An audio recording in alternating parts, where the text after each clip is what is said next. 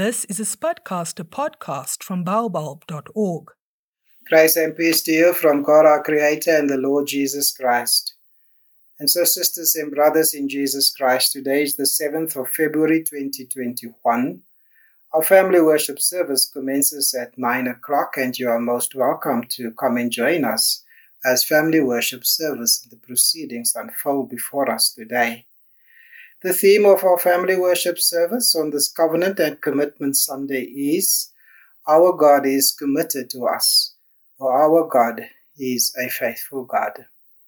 Our readings coming to us today from the Holy Scriptures and from the book of Genesis chapter 32 verse 9 to 12.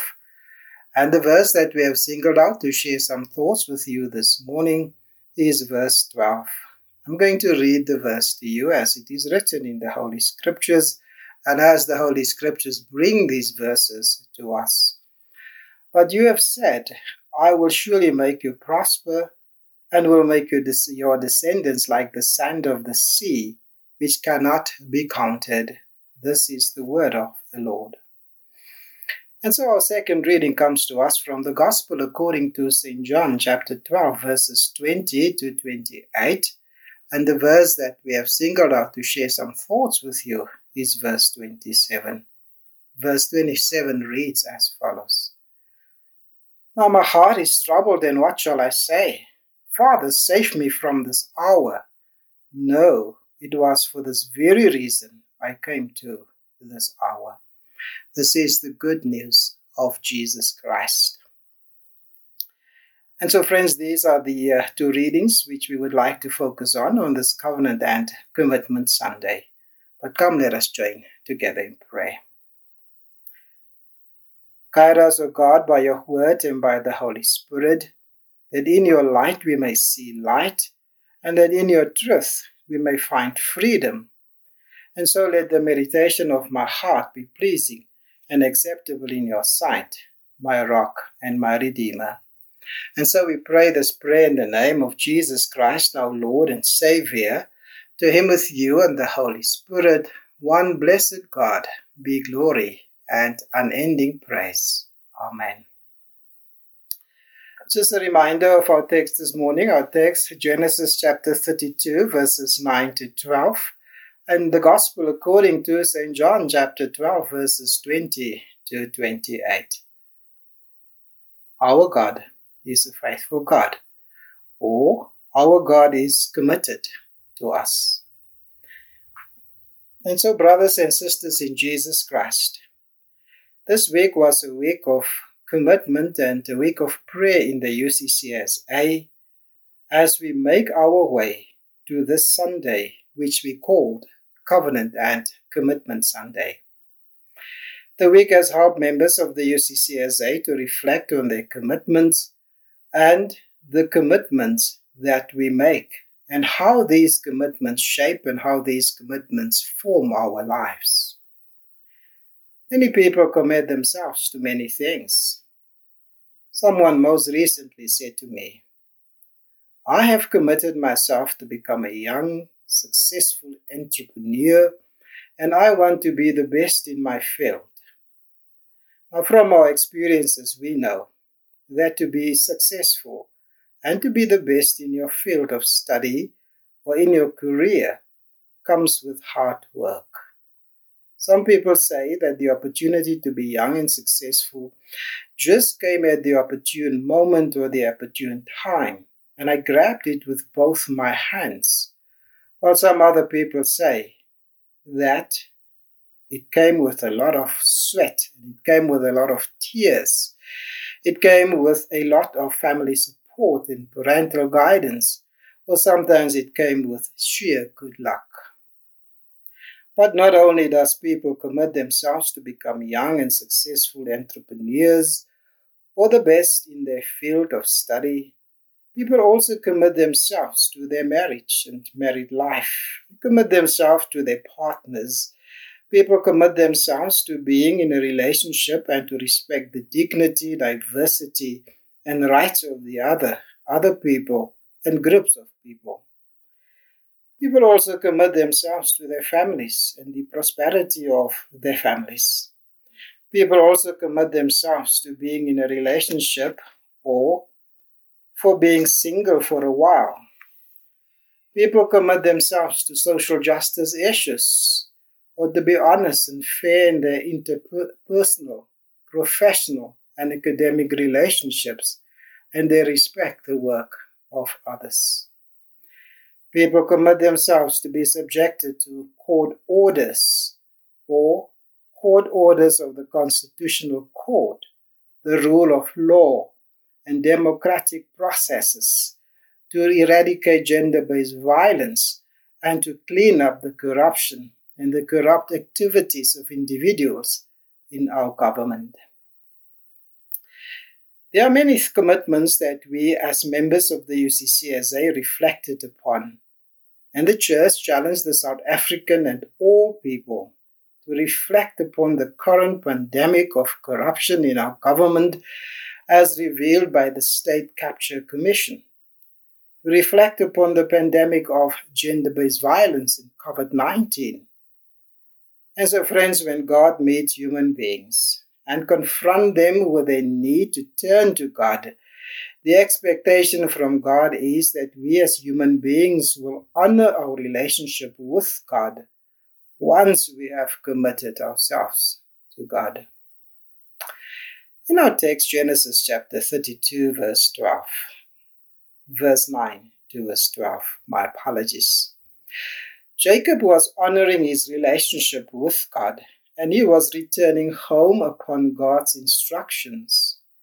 And with Jacob's returning home, God set in motion a process of reconciliation between Jacob and his brother Esau.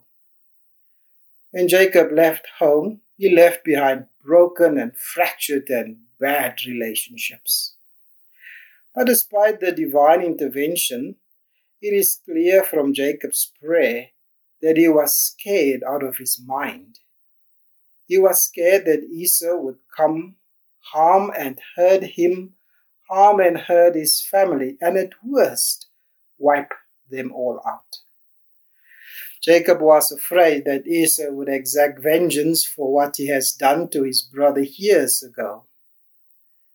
Coming closer to home, Jacob felt that his life and the lives of his family was under threat, and so he asked God to save him from his brother Esau's wrath. Reconciliation with his brother was under serious threat. And I suppose all of this, the threat on his life and the reality of a possible fail to reconcile with his brother, would have been well deserved. But Jacob had returned home because of God's faithfulness to him in a foreign land. And because of God's faithfulness and commitment to him, Jacob was willing to stake everything on his belief that God will carry out all he has promised Jacob, and that God will carry out everything that God had promised him. Therefore, when faced with danger and his heart being filled with fear that all might be lost, including his life, he continued with his journey homeward. But his journey is accompanied by prayerfulness. In prayer, Jacob reminded God of fulfilling past promises to him and the commitment that God made to him. And so in his conversation with God, he spoke his mind and he said to God, "But you have said, I will surely make you prosper and make your descendants like the sand of the sea, which cannot be counted." Verse 12.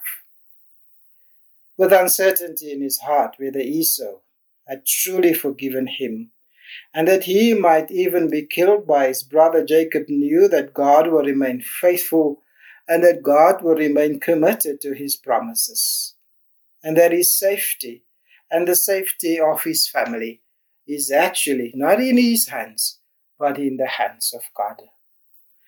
Therefore, there is a belief and there is an expectation today that when you are a servant of God, that it does not matter what may come your way, that when we have committed ourselves to and decided to get involved in eradicating gender-based violence or to clean up corruption in government, or consciously choose to do right, and we remain consistent with what is to be considered moral and right, and we do not act out of selfish interest, God will remain committed to us. God will remain faithful to us.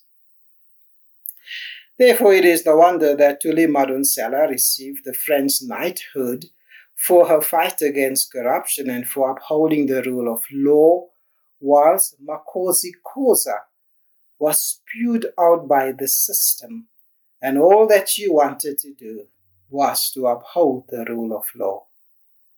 Now Makosi Khoza and her children must be put up with death threats.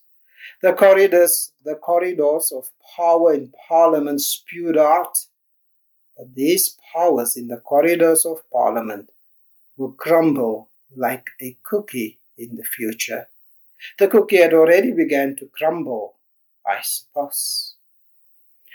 The challenge that the Holy Scriptures place before us today is that real servants of God fulfill their responsibilities, real servants of God keep their promises, and real servants of God complete their commitments.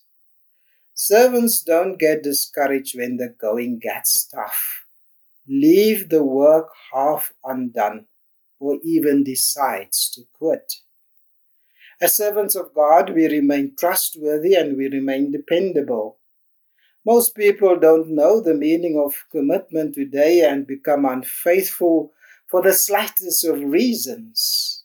And in their unfaithful actions, they don't show any remorse, they don't show any regrets, and there is no hesitation to provide a myriad of reasons about why and what caused their unfaithfulness or caused the breaking of their commitments.